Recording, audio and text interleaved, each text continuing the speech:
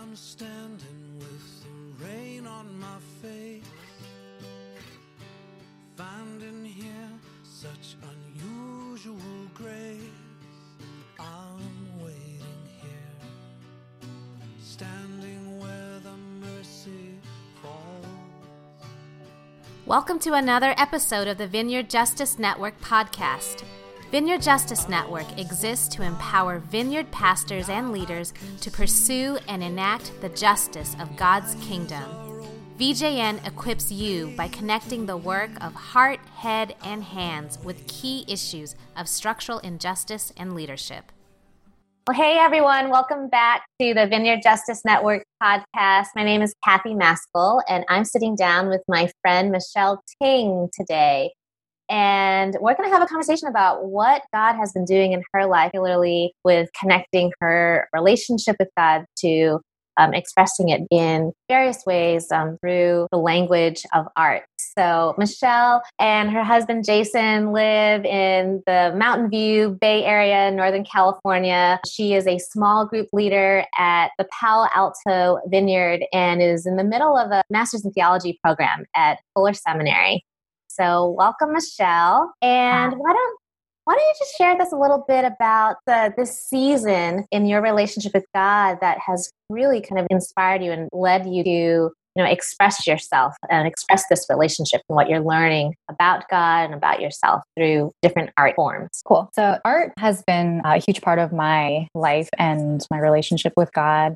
In this season in particular, I found that a lot of the art practices that I'm engaging with, particularly in writing, dance, and some installation projects, have really been a place of making sense of a lot of the questions and experiences and stories related in part to my family history and also in large part to my ethnic identity as a Vietnamese person, Vietnamese Christian specifically. Mm-hmm. And something I've been thinking about a lot is just how does my story fit into the larger story of God? And so something I think a lot about these days is, especially in the season of Advent, is this question that Mary has when she says, how will this be? How will this be that since I am a virgin, how will this be this impossible promise of the creation of something good? In her case, it was the birth of Jesus. And that being the answer to this lifelong, generation long question of who is our savior? Who is our God? Who is the redemption and healer of such a long history of pain, of wandering, of seeking a homeland, expecting a promise fulfilled. And so right now, a lot of the questions that I have related to ethnic identity, to a lot of the racial division and trauma in our country, come in the form of writing. I think for me, it's like one word in front of the other. It's a place where I'm feeling led to try to make sense of things with God. I mean, as an example, even just the other day when I was kind of meditating on this question of how will this be, it led me to kind of write a lot of questions that I had for God of how will this be? How will this be that, if my family comes from a line of refugees, survivors of a ton of trauma related to war and being displaced from their homeland and coming, leaving a country divided and things like that. How will this be that I can be someone who walks towards wholeness, who is able to speak into division and also just a lot of the ways that I think are my community, but obviously not isolated from the rest of the country, are unable to communicate and unable to locate ourselves in a story of hope, in a story of unity, in a story of reconciliation. So even just expressing all of that has been a very healing practice, and then also almost necessary to commune with God. Yeah, and I think one other thing I'd like to mention on that front is I think with art making, sometimes it can be seen as just catharsis or kind of expression, which I think it does play a role for us as humans, to be able to just let out the groans, the groans of the groanings of the spirit. And I think that has been a great starting point, I think, for me in the season of life. And on the other hand, I also think that there's been a clarity around the permission to be invited almost by God to share what like, what do you see, Michelle, that is happening in the world? Or what do you see of me in your story? And I think of the Lord asking Jeremiah that same question. So what do you see? And so there's sort of this like intimacy that comes from that dialogue, and the permission to answer that question becomes very liberating, I think, for me personally, and especially when I look back on some of the projects that I've done, or just like some of the writing that I feel like I need to do. It's an intimate dialogue, I think, with the self, with God, with others, that just happens to take the form of, say, like written work, or some other visual art form, things like that. Yeah. So tell us a little bit about some of these visual art projects, particularly, you just talked about how, yes, like one of the wonderful opportunities that anyone can take in artistic expression is that it is like cathartic, or it can even be therapeutic, because it's, yes, it can be this non-verbal. I mean, you talked about writing, but with visual art or dancing, it's this non-verbal way of being able to communicate both intimately with God on a different level. But there is this other aspect with art, and as I understand it, with maybe not all artists, but with many artists, like part of it is a means of communications to others as well. Not just in the private individual relationship with you and God. And so, you mentioned one of the things that you've been processing is just the racial tension and divide and just pain that is reflected in our country, and I'm sure just in your particular community as well. And so what's an example of the kind of project that has both been a space for you to reflect intimately with God, but also it's become a channel of communication where you're inviting others into that dialogue as well? Yeah. Well, the first that comes to mind is after the police shootings in July of last year of Philando Castile and Alton Sterling. I felt a strong need to just sit, and I don't remember if I actually wept, but I certainly felt like heartbroken, and I felt an invitation from the Holy Spirit to really be in that space and to sit in that. I think many times as artists, like we struggle to find language, we struggle to find like an appropriate form. And I think so the challenge of finding language, I think it's an eternal question for all public thinkers, all public people who make art, people who make work that is meant to be communicative. So in that context, just being able to sit and really weep and sit and consider loss, consider a repetition of historical trauma, of death, it allowed me to be able to see or just imagine, like, what would it look like for a community to really remember and to really confront that. I thought of Maya Lin's memorial, Vietnam War memorial, was like one of the first images that came to mind in that context of like prayer and kind of lament, personal lament. Yeah. And what struck me about that was I recall her saying that, I knew people would cry as they approached the mirror and saw all the names of those who died in that, I guess, from US folks who died in that war. And similarly, I felt like a strong need to create a sacred space for folks to confront just like the river of names that constitute this reality of police brutality in our specific time, and just the disposability of particularly Black and Brown folk as they interact and are confronted by police in their various communities. And the reason I think that broke my heart was just the lack of space I found in my own life, in the circles that I walked in, that spoke to this larger heartbreak of, like, how can we continue living life without stopping and seeing and confronting the reality of death? And so I just got this very simple idea to string together like a series of mirrors and just write with literally those expo markers that you can just get anywhere in black and red, listing the date of the death of these individuals. And I specifically narrowed it down to Black individuals who had died at the hands of the police for whatever reason. And there's some intentionality in some of the decisions that were made in making that piece of. So essentially it ended up being like just a wall of mirrors, kind of along the lines of the Vietnam War memorial, but a wall of floor-length mirrors that I got from Target, and just a list of names. And I wanted to keep it simple because I wanted to express the quotidian nature of lives lost in that selection of names.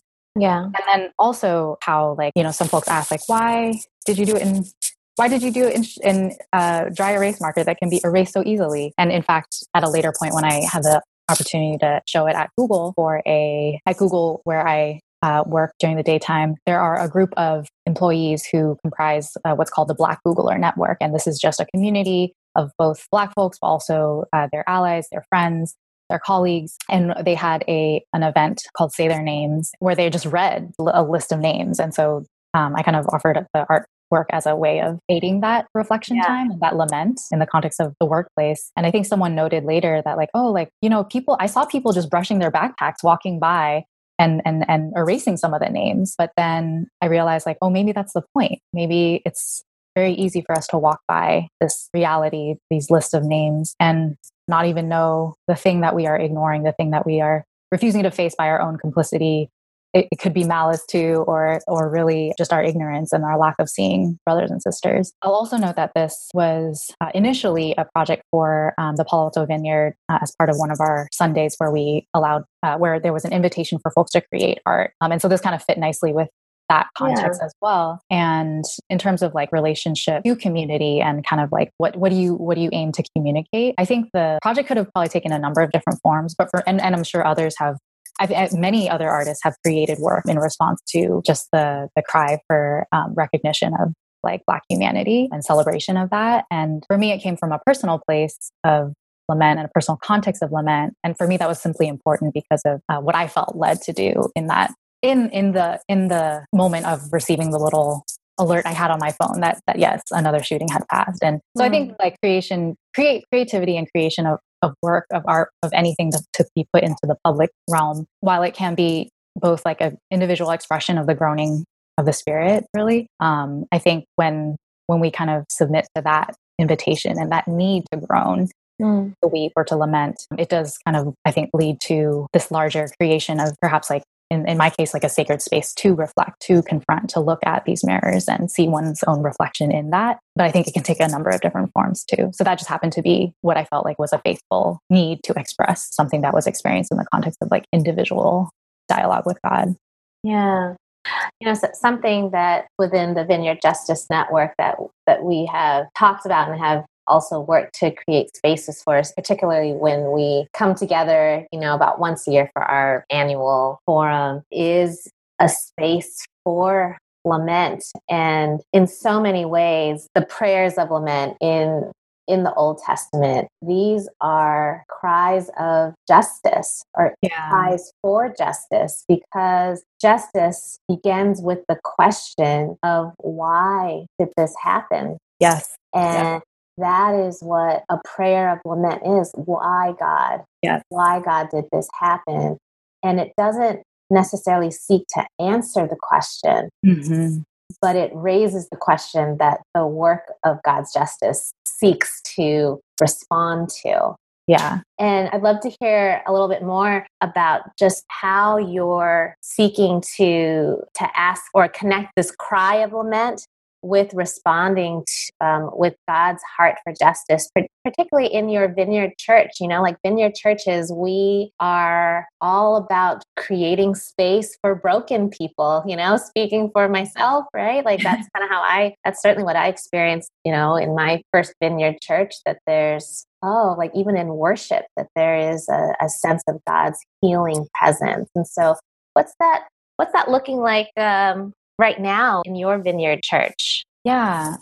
So we have had spaces of communal lament. That has definitely been one space for us to reckon communally about some of the events that we've been hearing in the news, and just really connecting that with this larger cry that we join in as the people of God of why do these things happen, God? And really being able to sit in the discomfort and in the dissonance of having that question maybe not be answered in full right now. And in my own community in the Palo Alto Vineyard, my husband, Jason, and I, we currently co-lead a small group that's called Ethnic Identity Journeys with Jesus. And actually, one thing that I think of that really captures this kind of reckoning and inviting Jesus into our stories of brokenness is, in the context of our small group, we share about memories that we've had where there's pain or woundings in who we are as whatever our ethnicity is. So for example, I, as a Vietnamese American woman, recall, never really seeing an image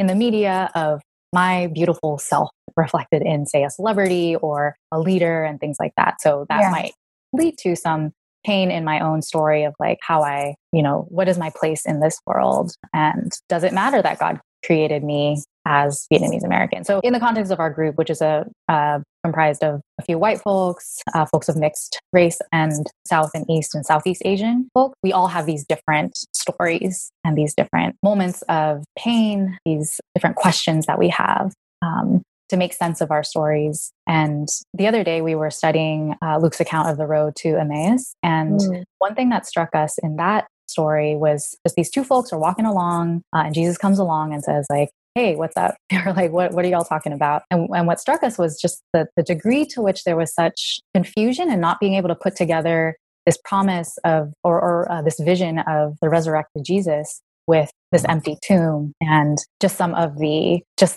lack of sense, and the lack of continuity and almost the lack of consistency. Like, is this consistent with you, God?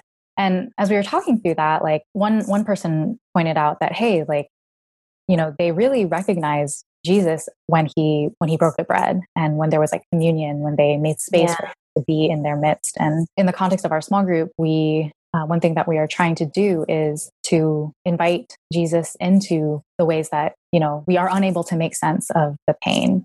So for me, for example, as a Vietnamese American, this is something that the author Viet Thanh Nguyen talks about in his book, The Sympathizer. It's like, whoa. And this is many times I've asked of myself, asked of God in my own times of crying out, why, God? It's like, man, what if war did not break out in Vietnam? What if like we were not colonized? What if my parents were not, kind of sent off as refugees, displaced, like arriving in a new land, being foreigners and strangers to this land? What if that didn't happen? Like, would I be infinitely more healed? Would I be infinitely more whole? But really, I think like we all have those like stories where it's like, wow, this really hurts in our generational history and our family lineage. And so in the context of our small group, we're really trying to invite God to make sense of these things in this larger story of like, oh God, we are called to remember just the brokenness in our lineage. And yet at the same time, we are also people who can look forward to just shalom. We can look forward to promised land. We can look forward to like true freedom, true homeland. Like, and we kind of, I think in the context of experiencing healing, whether it's prayer ministry, whether it's just dialogue, whether it's experiencing the living God in our midst as we ask these questions that are rooted in real pain and both in the past and the present and the confusion around that, I think there is this hope that's stirred because we start to see the sense that is made, like not in Jesus necessarily putting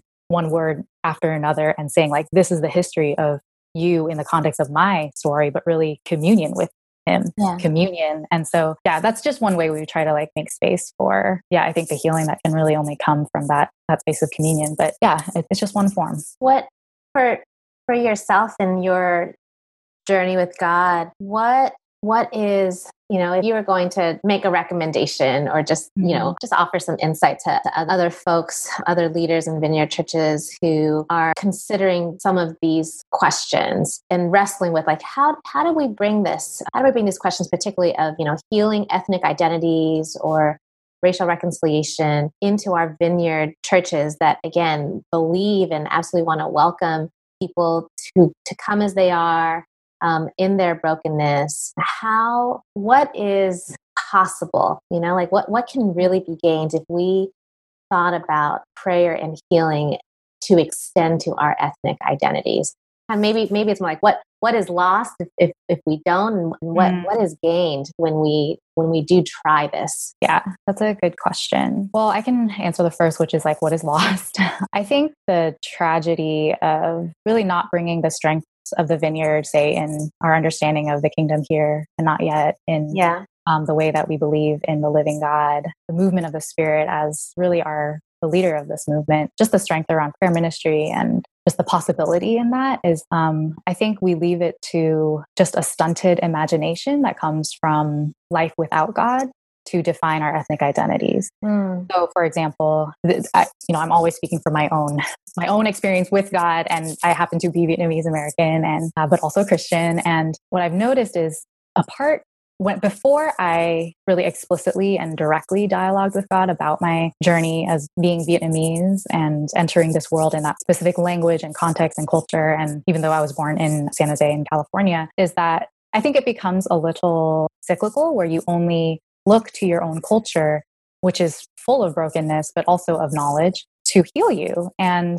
there's such limitedness in that because, our ancestors, all of us, not just Vietnamese ancestors, I'm speaking to everyone who has ancestors. There's a limited knowledge that comes from that lineage, that defined lineage. And sometimes I think in understanding the self in terms of ethnicity, we can repeat some of the broken responses to pain, confusion, trauma that our ancestors did with a limited knowing of God in their context. And I do believe that God works through all things and all people, but we have this choice to invite the knowing of Jesus into our reckoning of our ethnic identities. And so say before, in the past, I've definitely tried to answer the question of what does it mean? What does it mean to be Vietnamese and also Christian? And I think a lot of the confusion that generates is they seem mutually exclusive. And part of it is if you look at the history of Christianity in a certain ethnic group, for example, or in a certain country or nation or context, there is always a place of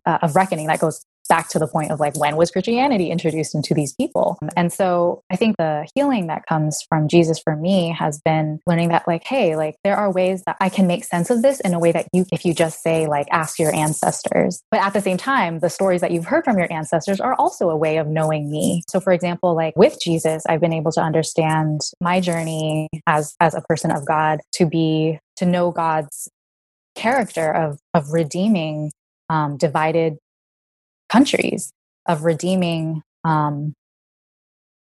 division, of redeeming disruption in family lineages, say because of war, or say in another context, it could be because of slavery. It could be for a number of reasons where family lineage is divided and there's death and displacement from homeland. And so my posture toward the position that has afforded me in terms of beholding God and who God is allows me to see, oh, hey, I come from a line of voyagers, of warriors who are able to resist fear or resist an experience of oppression or just hopelessness or lack of homeland and look toward a larger hope, a homeland and a future. And that all only makes sense if the homeland is not, say, America, or if the redeemed homeland is not, say, Vietnam specifically, but that there's a larger homeland, a kingdom that makes all of this chaotic history make sense somehow. Even though I can't fully, clearly I'm stumbling over my words because I actually don't know the answer to that. But I think apart from God, it's hard to make sense of that. So in terms of advice for Vineyard folks who are trying to invite this into their own context, I guess, I think part of it, especially for leaders, I think part of it is just learning our own histories and bringing that to God. For me, it's really helpful. It's been helpful to just literally explicitly ask God, what's up with this, or what is this about? And to have permission to be angry and sad, and also to ask wait, what were some seeds of redemption in this story that I can look to? And so I wouldn't say my Vietnamese lineage was fully obedient or fully faithful, say, in terms of how they went about their voyaging or went about their seeking of homeland and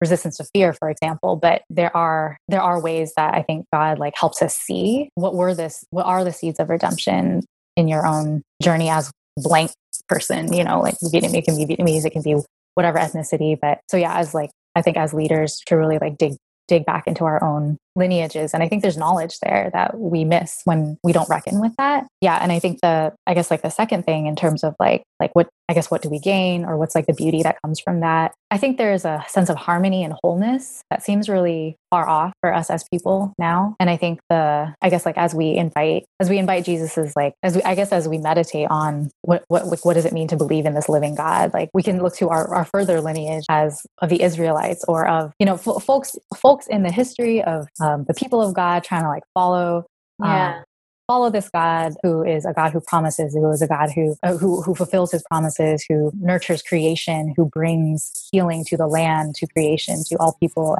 and ends in this oneness that is just utterly impossible to imagine sometimes. I think what we gain from bringing these questions of ethnic identity to God is a sense of utter shalom in both our bodies and our individual bodies and selves, and as we relate to others. Yeah, that might be kind of vague, but it's so specific to our own stories. So yeah. For resources related to this episode, as well as to listen to previous podcast episodes, go to www.vineyardjusticenetwork.org. Follow us on Facebook at Vineyard Justice Network and on Twitter and Instagram at Vineyard Justice.